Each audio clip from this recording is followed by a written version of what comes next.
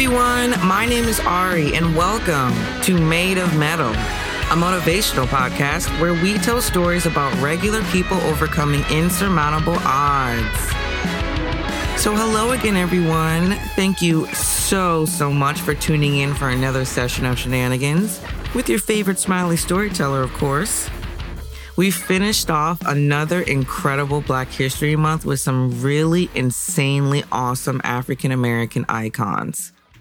I can't stress these stories enough. I mean, the absolute importance of learning the history of African Americans in this country cannot be understated. And I was hopefully able to help you guys gain some really valuable insights, some really cool stories.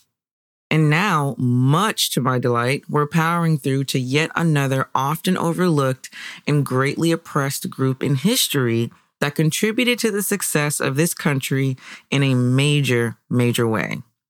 So in honor of the very wonderful and hopefully wild Women's History Month, I'm going to exclusively feature the stories of fierce femmes fighting the system and kicking ass in a major way. You guys know I love that.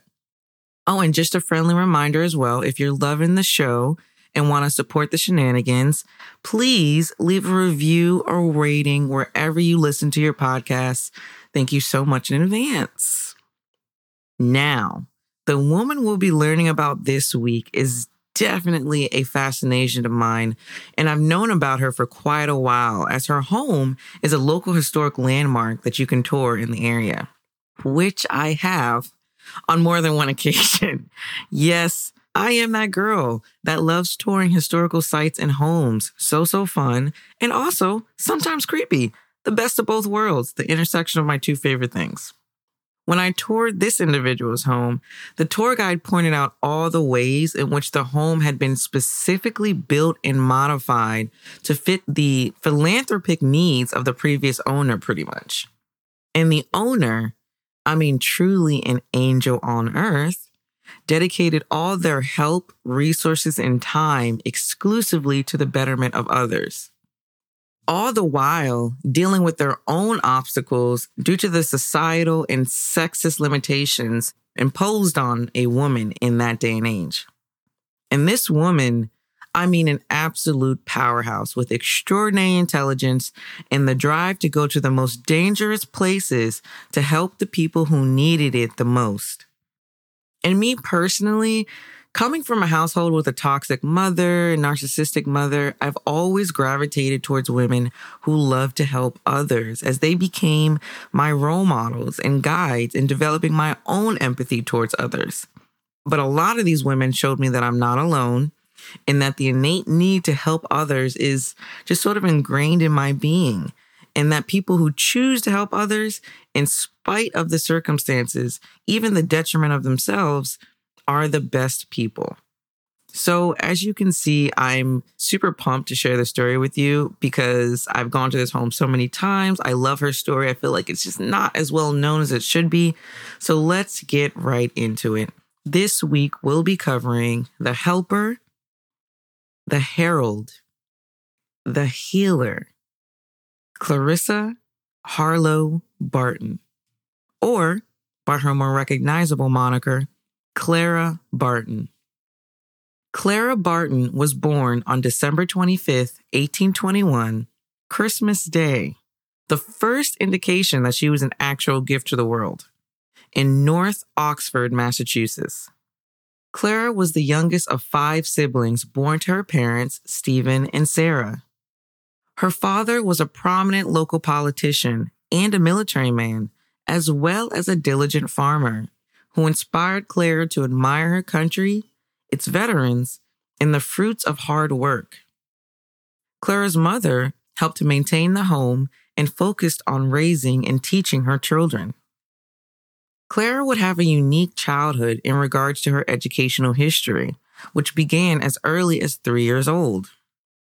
Initially going to a formal school with her siblings during her early years, Clara showed an aptitude for learning that wasn't often recognized in girls her age, or in girls, period. While Clara was intelligent and skilled in academics, she wasn't as comfortable or experienced with the social aspects of school. Clara was described as painfully shy and appeared to struggle with the basics of connecting with her peers. This was a trait that carried all the way up into her teenage years, in which her parents attempted to send her away to school to encourage her to learn how to socialize. Sending Clara away from home, an epic failure, as she was almost completely stricken with depression while at school, which resulted in her parents quickly withdrawing her and continuing her education at home. And firstly, as me, I was a painfully shy child in the same exact way. Like socializing and being friendly just didn't come natural to me. So I can totally relate to the act of shutting down, especially when you're forced into a social situation. Going to a school that's away from home and your home is like your sanctuary, your only stable comfort zone. That would only exacerbate the situation. So her behavior in that sense just makes total sense to me. While Clara was gifted with academics, she was also an experienced caregiver from her early childhood. Clara gained this valuable experience when her brother fell from the roof of a barn and suffered devastating injuries. Clara was tasked with nursing and caring for her brother, which included tasks like administering medicine and other remedies to hasten along his recovery. Although doctors had already written off her brother as a lost cause, Clara would not give up, and lo and behold, her brother would make a full recovery. A great little lesson on trusting yourself over the naysayers, by the way. Clara would also be called to care for a family member due to an unexpected death in the family, in which she worked hard to help her relatives get back on their feet, taking pride and purpose from using her skills to help others. And this was very early on when she was just a teenager. At her parents' urging, Clara would put her intelligence on the forefront and apply to her position as a school teacher. In 1839, Clara would receive her official teacher certificate at the age of just 17, and she became a full-time teacher for more than a decade. Her ability to connect and motivate children was unmatched, and in the areas that other teachers floundered, Clara seemed to thrive, especially in corralling the most disruptive of the boys with ease, drawing on her childhood experiences of spending time with her male cousins. While teaching, Clara would go on to advance her education by taking additional classes geared towards sharpening her writing and reading skills. After teaching for about 12 years, Clara made a name for herself and was contacted specifically to assist with opening a school in a neighboring town. In 1852, Clara would open the first free school in New Jersey in an area called Bordentown. The school was so successful that Clara had to hire another woman to assist her with teaching all the new students, and they were able to raise funding for additional school buildings. In spite of Clara's smashing success, she was removed as the head of the school in favor of a man, again due to the horrible sexism at the time. A woman wasn't able to be in a leadership position, regardless of how qualified they were. Not allowing this setback to slow her stride, Clara set her sights on Washington, D.C., and in 1855, she moved there to start a position as a clerk with the U.S. Patent Office. Which, by the way, Clara was the first to receive such a position and was paid at the same rate as the men in her position, which was completely unheard of at the time. I'm loving how Clara is coming right out the gate, challenging all the generally accepted stereotypes, going for the jobs that are historically only given to men, not even acknowledging the barriers. You go, girl. Sadly, once again, due to the sexism of the time, Clara was removed from her position at the Patent Office. But this time, she was summarily demoted to a copyist because women weren't able to work in her position in federal offices. Furthermore, Clara supported the anti-slavery movement, which was a controversial stance at the time. Once her colleagues caught wind of her support, Clara was let go from her position within the government due to her, and I quote, Black republicanism. And just as a reminder, Republicans at the time were in favor of abolishing slavery and awarding rights to the formerly enslaved, which were pretty radical views for a white woman at the time. On April 19th, 1861, while Clara was trying to make her way as a woman in government in D.C., she would become directly involved in wartime relief efforts by helping wounded soldiers involved in the Baltimore riot. This was one of the first events to trigger the start of the Civil War.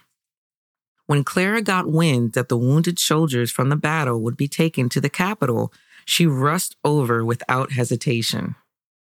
At the Capitol, many men were in need of medical attention, and Clara tried to see them all, bringing more supplies and resources for them as necessary, supporting them in more ways than just medical. Clara would provide much needed moral support to the wounded soldiers. It's not just medical care, it's mental and emotional support, helping them to write letters to their family and laughing with them to keep their spirits high. So needed. From here on out, Clara would pivot from government admin work to providing direct assistance to Union soldiers, from storing supplies to helping them put together care packages, to providing food and clothes. And after a few months of providing the support off the field, Clara would eventually make her way to the front lines. Clara also organized essential public fundraising, collecting the overwhelming donations and storing them all in her home when they ran out of space. Anything that was needed, Clara would provide, from making food to cleaning to providing much needed medical care during several harrowing Civil War battles. Clara even knew how to improvise, as she reportedly used corn husks in place of bandages when they ran out during a particularly bloody fight. Now just imagine how bad that is. I mean, like, you're scrambling, you don't even have any bandages, and you have to make do with corn husks. Like, what? Eventually, Clara was given an official title within the Union Army, and she became legendary amongst the ranks. The soldiers gave her the nickname, the Angel of the Battlefield. So this wasn't like a public nickname. This was given to her by the soldiers she actually worked with. Clara's legacy of service to the soldiers did not end after the war was over either. Oh no. With the end of the war came an entirely new set of problems, such as families searching for their lost sons and soldiers who were missing in battle, but not yet confirmed dead. After realizing the enormity of the task, Clara reached out to President Lincoln to establish the Office of the Missing Soldiers. President Lincoln granted her request, and Clara would assist with connecting hundreds of thousands of families with the much appreciated missing soldier information. Clara would spend over 4 years working exclusively in the capacity of helping to locate missing soldiers, assisting with having over 20,000 soldiers who were previously unidentified return to their families for proper burials. Clara was also vocal all throughout the war, sharing what she saw in the horrible treatment of women. And of course, you guys knew I had to mention this crazy timeline cross. Like, what? It's just so incredible when you actually are doing the history and you realize all these people existed in the same point in time, because you just feel like they're so far apart. I guess when you're learning about them, their stories are just so different. But no, they all knew each other. It was a small world, still a small world. That does not change. Clara would meet Susan B. Anthony, the women's suffragist, essentially the head of the women's rights movement, one of the big figureheads, as well as the main man, Frederick Douglass. And she met them during her speaking tour around the nation. And I will tell you this man, Frederick Douglass, okay, he knew how to network. I'll tell you that. This man is in every story I tell. He literally knows everyone in history. That's not even an exaggeration. It's incredible. This man knew the value of networking, okay? Crazy. After her speaking tour, Clara traveled overseas to Europe to remedy her own health ailments at the time, mainly related to exhaustion.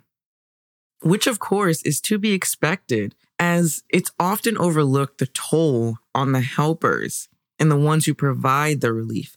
They carry the burdens of what they've seen, and this can sometimes be too heavy to bear.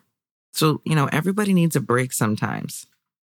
While in Europe, Clara was introduced to the efforts of the incredible organization called the Red Cross. The Red Cross was a relief organization that focused its efforts on helping others during public emergencies, a cause that was near and dear to Clara's heart. The head of the Red Cross reached out to Clara personally, meeting her and personally requesting if she would lead the formation of an American branch of the Red Cross. Clara's reputation had carried across the pond, so they were very happy to ask her to lead the American branch. Without hesitation, Clara accepted the position, and in 1873, Clara would return to the U.S. to begin the arduous task of lobbying her government for the creation of the American Red Cross. This was no small feat, as the government was skeptical at the time of needing an organization as described by Clara, which was believed to only focus on providing war relief. So it took a number of years and convincing. Clara presented the organization in a way that they would provide relief to all Americans during any crises, including wars and natural disasters. So from this perspective, it was much more favorable, and Clara was successful in her endeavor. And the American Red Cross would have its first official meeting at Clara's apartment on May 21st, 1881. So that's about 8 years after she had arrived back in the U.S. to begin lobbying. So it took that long. With its inception, the American Red Cross had agency and was often busy in helping to provide aid and humanitarian relief to Americans during a number of wars and disasters, such as floods and the Spanish and American War, just to give you an example. In her later years, Clara would spend her time traveling back and forth between the U.S. and Europe, providing aid and relief where it was needed. So she didn't just stay in the U.S. providing help. She also flew to Europe and would help them during their wars. Clara would acquire her home in Glen Echo, Maryland in 1897, which she promptly converted into the American Red Cross headquarters. And this home is massive, you guys. Plus, Clara, like I said in the beginning, she had it designed specifically for things like storing supplies, hosting guests in need, providing an office administrative space for the Red Cross, and so much more. Clara served as the president of the American Red Cross all the way until she was 83. After resigning, and she didn't stop there. Hold up. Okay, we're still going. After resigning, she would go on to establish the National First Aid Society, which focused its efforts on specifically promoting local AIDS programs. Clara would continue her work as a humanitarian all the way until her death. Clara Barton passed away on April 12, 1912, in her home in Glen Echo, Maryland. She was 90 years old. I could seriously go on and on with this woman. There's so many other things that I wanted to talk about. When I tell you these stories, I try to distill them down to the foundational concepts and the sort of pillar characteristics in this person that I want to highlight for you guys. But it truly struck me when learning about how big this woman's heart was, especially when I toured her home and learned a little bit more about her history. I just couldn't, as somebody who views your home, I view my home as my sanctuary. I don't view it as a sanctuary for others. And I could just tell that Clara had built her home as a sanctuary for others. That was her idea of a home. That's where her heart was, a place where other people could come for help. I mean, does it get more pure than that? I don't think so. I strive to remember that my time here spent on earth, it's going to count. I work to make the world a better place, and it's so wonderful to be in such company as the likes of Clara Barton. And you guys know I had to end it on a righteously awesome quote from this woman. And I really love this quote because it confirms my suspicions of Clara. And I think you'll know what I'm talking about when you hear it. So here it goes. I have an almost complete disregard of precedent and a faith in the possibility of something better. It irritates me to be told how things have always been done. I defy the tyranny of precedent. I go for anything new that might improve the past. So you can check us out at madeofmetalpodcast.com. You can also follow us on Instagram or Facebook, and that's Made of Metal, METTLE. Thank you so very much for listening, you guys. I feel like every week I'm just in awe of the support. I'm in awe of my listeners. I just can't thank you enough. I love each and every one of you, seriously. Thank you for listening to this bubbly baritone. I really appreciate it. I know I sound like Darth Vader, and I really appreciate you listening. I just can't state that enough. And this month is just going to be really exciting for me. I love featuring female stories. So, oh gosh, you guys already know what I'm going to say. I love you. Have a wonderful, wonderful day. And please do not forget to bloom where you are planted.